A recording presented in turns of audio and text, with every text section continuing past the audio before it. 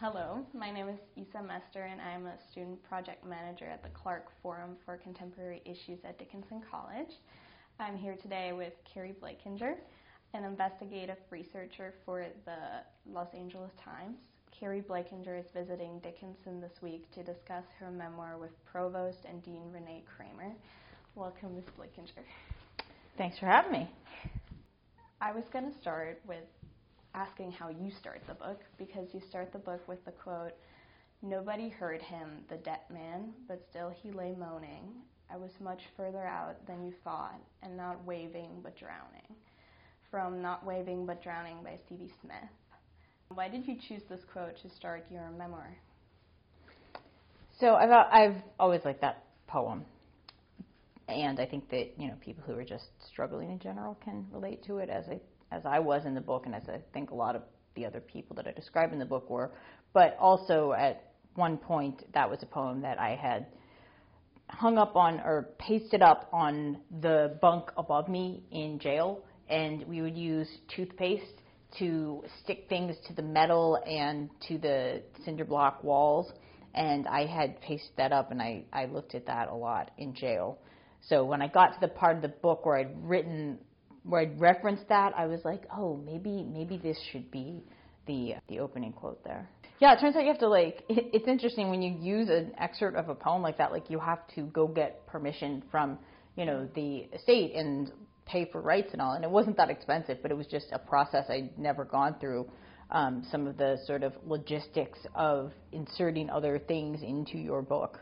I didn't think about that question until the girls that I work with here, she was talking to me about, she's like, I'm so interested in that, and I thought that was a really good question because I didn't even think about it, because I read the book 3 weeks ago, and so I forgot about the opening quote. Well, you've read it more recently than I have. I have not cracked the spine or read it again since it came out. I was like, I'm mentally done with this, I can't keep reading it. But it's funny because now sometimes people will quote it at me in interviews or in speaking events, and I'm like, oh wow, I actually sounded smart. You grew up going to private school for a while, and you also did competitive figure skating. You attended Harvard Summer School, and you were a Cornell Dean's List student. In what ways do you think this high-achieving and strict and controlling environment that you were in and grew up in maybe has affected you over time? I think there's a lot of the sort of predictable ways that you would expect. I think one thing that I've only come to appreciate more as an adult is the role of a sport like figure skating. Obviously, it's very intense and time-consuming, it really attracts a lot of high achievers. But, I also think about how it really ingrains into you from a young age, ranking your success, as opposed to other endeavors, I don't know, if you get into theater or writing, I don't think you're sort of as wired to numerically rank your success. And, the other thing about skating is, looking back, it's kind of wild how much of my life that meant I spent failing in some ways, because I started working on, for instance, a double axel in 5th or 6th grade, and I didn't start landing it consistently until 9th. That meant that every day of middle school, I fell hundreds and hundreds of times on the same thing. I just failed repeatedly, for hours recreationally during some really formative years, which is kind of interesting thinking back. That seems like that's, I understand that people think of these sports as teaching resilience and stuff, but I'm also I don't know, maybe that's not necessarily positive to just spend all of middle school recreationally failing, Obviously, I did get it in the end, but I can't imagine now doing that. I think now, if I tried something like that for 2-3 years and continued to fail every time, I think I would be like, okay, I have a limited number of hours on this planet, I think I'll move on, So I think in some ways it sort of fed into some really black and white thinking and some sort of skewed ideas about success. But obviously, I think also there's sort of all the more predictable ways in which overachieving can just sort of lead to an implosion or burnout. But I think those are the sort of more commonly understood things. You were talking a lot about figure skating, and my next question was about it, because I was wondering, once you stopped figure skating, if you ever went back and like started or still have a relationship with figure skating, do you do it recreationally or like follow the sport or the Olympics in any way? I'm friends with the people from my skating years. We're friends on Facebook. Like I said, I'm still friends with my pair partner who's mentioned in the book. And, you know, I feel like I sort of secondhand see it because whenever there's Worlds or Olympics, like it's all over my Facebook feed because like these are my friends. But I don't skate. To me, that's not something that I think I would even necessarily enjoy recreationally. Yeah.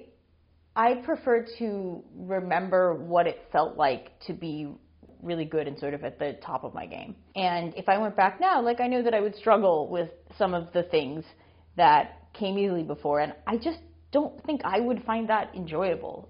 You know, I think a lot of people are like, oh, but you could just sort of do it for fun. And I'm like, yeah, I actually think this is something I sort of prefer to remember at the skill level I had then. Mm-hmm. If I think about what it feels like to do a triple Salchow, in my body, I feel like I can remember what that feels like to do it successfully and land it. And I like to hang on to that. I mean, also I've lived in, you know, I now live in LA, but I'd lived in Texas for a number of years where there are not as many ice rinks, and figure skating is expensive, and I'm in a very time-consuming job.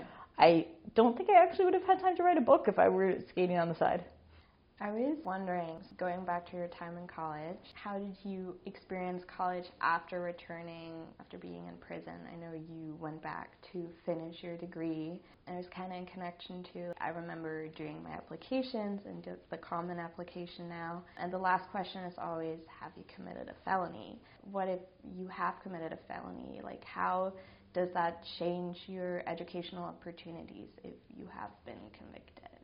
So in my case, I had, you know, previously been admitted. So I just had to like reapply to a committee or a hearing board of some kind. I didn't have to go through the entire full application process again. So I didn't actually have to check that box personally. I have looked into that in the course of reporting some stories, and it's kind of funny, but when I was in Texas, I remember looking at a bunch of the universities and what I think we were focusing on state schools and what their applications looked like and what questions they were asking. And I was surprised that a lot of them either didn't ask or it wasn't disqualifying.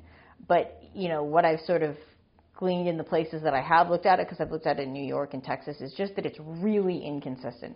There are some schools that you're just not going to get in with a felony, and then there are others where they don't even ask, or they don't even take it into consideration, or it doesn't matter at all. And then I think there's probably some schools where at this point it might actually be helpful if you are, you know, if you're applying to a school that has a robust like prison education program, and you are planning to use that part of your past in a way that specifically contributes to that, I can imagine there might be some ways to frame that as if it's a benefit, which is certainly a change from where things were 10 or so years ago. And of course, certain convictions would impact your ability to be in certain locations or to get certain kinds of aid. So, you know, those are definite considerations. And then depending on what your career choice is, obviously a felony can have impacts on that. There's some states in which it is not clear if you can take the bar or you can't. And there's other states in which you can, and it's been litigated. So, like, depending on what your sort of end goal is, it can also just impact the ways in which you can even use a degree. You mentioned in the book that you weren't able to physically be on campus of Cornell. How did you manage that as well? So at that point, I think I had 2 classes left and 1 like paper to finish. So I finished the paper, that was fine. I did an independent study for one of the classes, so we met at an off-campus location. And then I did a class that was available online, which is kind of wild because that was back in like 2013, 14, 15, somewhere in there, back before everything was online. There was no like Zooms or things like that. I guess it was all like independent reading and like message board type things. I don't even remember if there were any video lectures at all. I think there might not have been, because I don't think I actually saw what the professor looked like until I met her afterwards. but yeah, that was how I did that, which I think I would have been really interested to see how other students would have reacted to someone so freshly out of prison. But I'm kind of glad for me back then that I did not end up doing that in person because I think that would have been really daunting as my sort of first foray back into being around other people in a way that I would have been like open about my past. I also think when I just got out, I probably would have had a hard time dealing so head on with some of the ways in which people view or approach people who've done time. You know, now I'm sort of used to it all. Like I'm very online. I'm on TikTok. I'm on Twitter. Like I see the shitty comments, and I suspect I would not have handled them as well back then. You kind of already touched on this. I know you said you haven't read your memoir itself, but I know you mentioned that you consistently kept journals while you were in college and in prison and in general. I was wondering how these texts were important for your memoir and how it felt going back through basically these journals and the memories connected. It was such a weird writing process. On the one hand, the stuff that I had written down was kind of easy. Like I had to some extent remembered it, and then, you know, I'm reading it through, and it was kind of interesting seeing the transition as to how my thinking changed over time, especially when I read it through, like, cover to cover. That was interesting. But the weird part about the writing process was not even the journals per se, but the fact that you have all these gaps in between, all these other things you didn't write down that later became important, or things that predate journals that I didn't have written down. And that meant that part of the research process is literally just like sitting there remembering, which does not feel like work. Or like going down a Facebook rabbit hole and being like, what was that person's name that I did this thing with? And like, maybe I should call them and see how they remember it. And like wasting time on Facebook and like staring at the wall, remembering what you did when you were high 15 years ago is like, that does not feel like work. So there would be days where I'm like, wow, I feel like I just fucked around all day and did nothing. But it's actually sort of important for like a memoir research process. That's so interesting to think about. There's a lot of scholarly work, obviously, and there's also a lot of that in your book, but then there's this part of it too. Yeah, it's weird. I also called a lot of people. I reached out to almost everyone that I could find. So there's a lot of people where, you know, it's not clear in there that I've like spoken to them, but like I called them, sort of asked what their recollections were. You know, I'm not sure what I would have done if like somebody had a vastly different recollection. I guess I probably would have said, you know, here's how I remember it, but this person remembers it this other way. But that didn't really happen. I was actually really surprised by how good and accurate my memory was, despite having done so many fucking drugs. Did you keep in touch more after reaching out to people after? I think a lot of them I was in touch with to some capacity. There's some that I had to track down, but I didn't realize that I apparently stay in touch with people more than I guess a lot of people do until a journalist wrote a feature on me in like 2021 or something. And, you know, she was asking who I kept in touch with from the past. And I started, like, naming all these people. And then she was asking about other people that I mentioned and, like, did I keep in touch with them? And she was like, my God, you keep in touch with everybody. Like, I don't know people that do this. So you know, even if I don't talk to people on a regular basis, I've usually sort of looked them up and figured out, like, where they are, what they're doing, like, connected with them at some point. 20 years ago, it would have been really hard to find people. You know, people change their names. You have to look up on like a physical phone book. That's just not the case anymore. So it makes it easy to at least figure out where they are generally and then decide if you want a message. You say in your memoir, again, you felt like people were simply expecting you to write about prisons after you started being a journalist because you are a felon. And I feel like reading your work, I mean, now you focus a lot on prison injustice and just disparities within the U.S. prison system. And I feel like this feeling that you were describing early on when you were writing about that for the first time, that changed. And I was wondering, like, how do you feel about it now, and why do you think that might have changed, if that's changed? I think that part of what I was thinking then, and maybe didn't put into words as well, was also that I didn't want to be doing reporting and have it sort of diminished because people would be like, oh, she's only good at it because she's a felon. Like, oh, she's only doing this thing because she's a felon. No one else cares about this. We don't need to read this. This is just sort of a biased party here. And I wanted to do work that was clearly good just because it was good work, not like good work for a felon. You know, I wanted it to be journalism that people would care about, not just, we'll read it because she's a felon. And I think that was sort of part of my initial hesitation, a sort of gut feeling that I didn't put into words that well at the time. And I think, you know, at this point, I think I've gotten to a point where the reporting is good enough to stand on its own, regardless of what my history is. I do think that it has gotten more attention, and it got more attention, like, at the outset, because I was coming at it from such a different perspective and had that very specific past relating to it. But, you know, people do still use it to discredit me.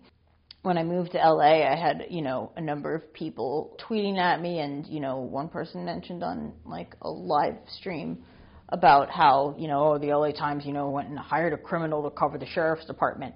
Which in that case, by the way, is actually kind of ironic. Like, it should almost be a requirement, because, like, there was a prior sheriff who actually got arrested, convicted, and sent to federal prison. So it kind of seems like maybe it should be a requirement for an LA Sheriff's Department reporter, like, you should be a felon.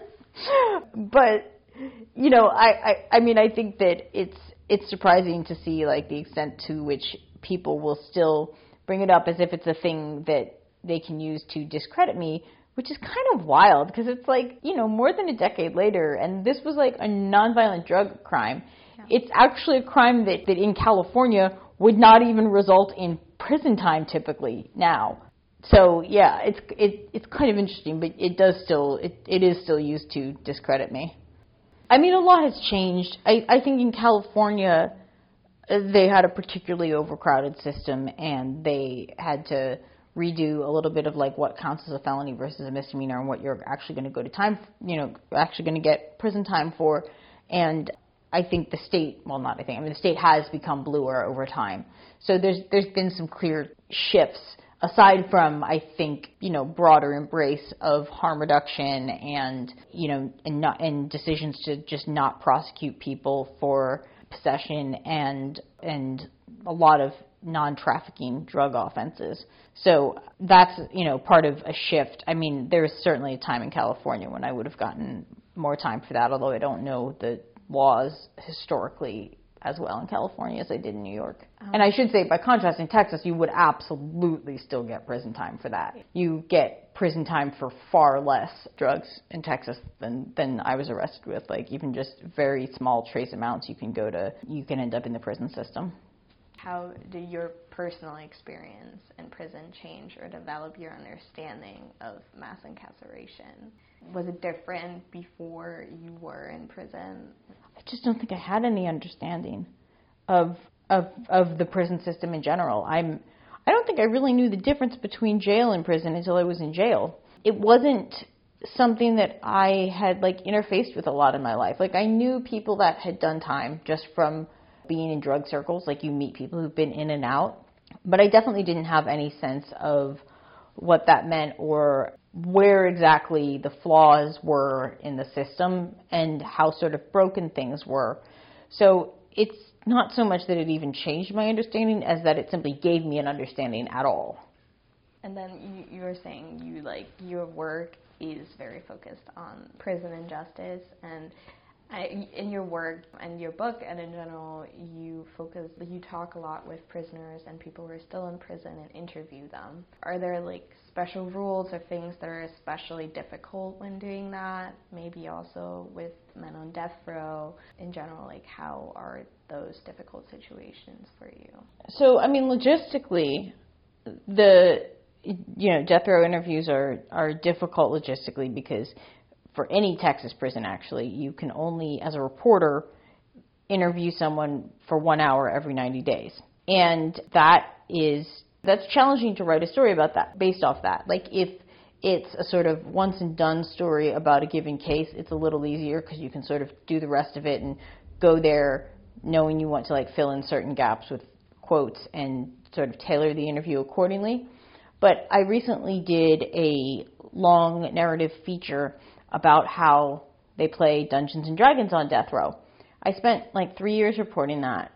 And, you know, a lot of this was based on going once every 90 days for an hour. There were two main guys in the story, and one of them got executed in 2020, so pretty early on in the reporting.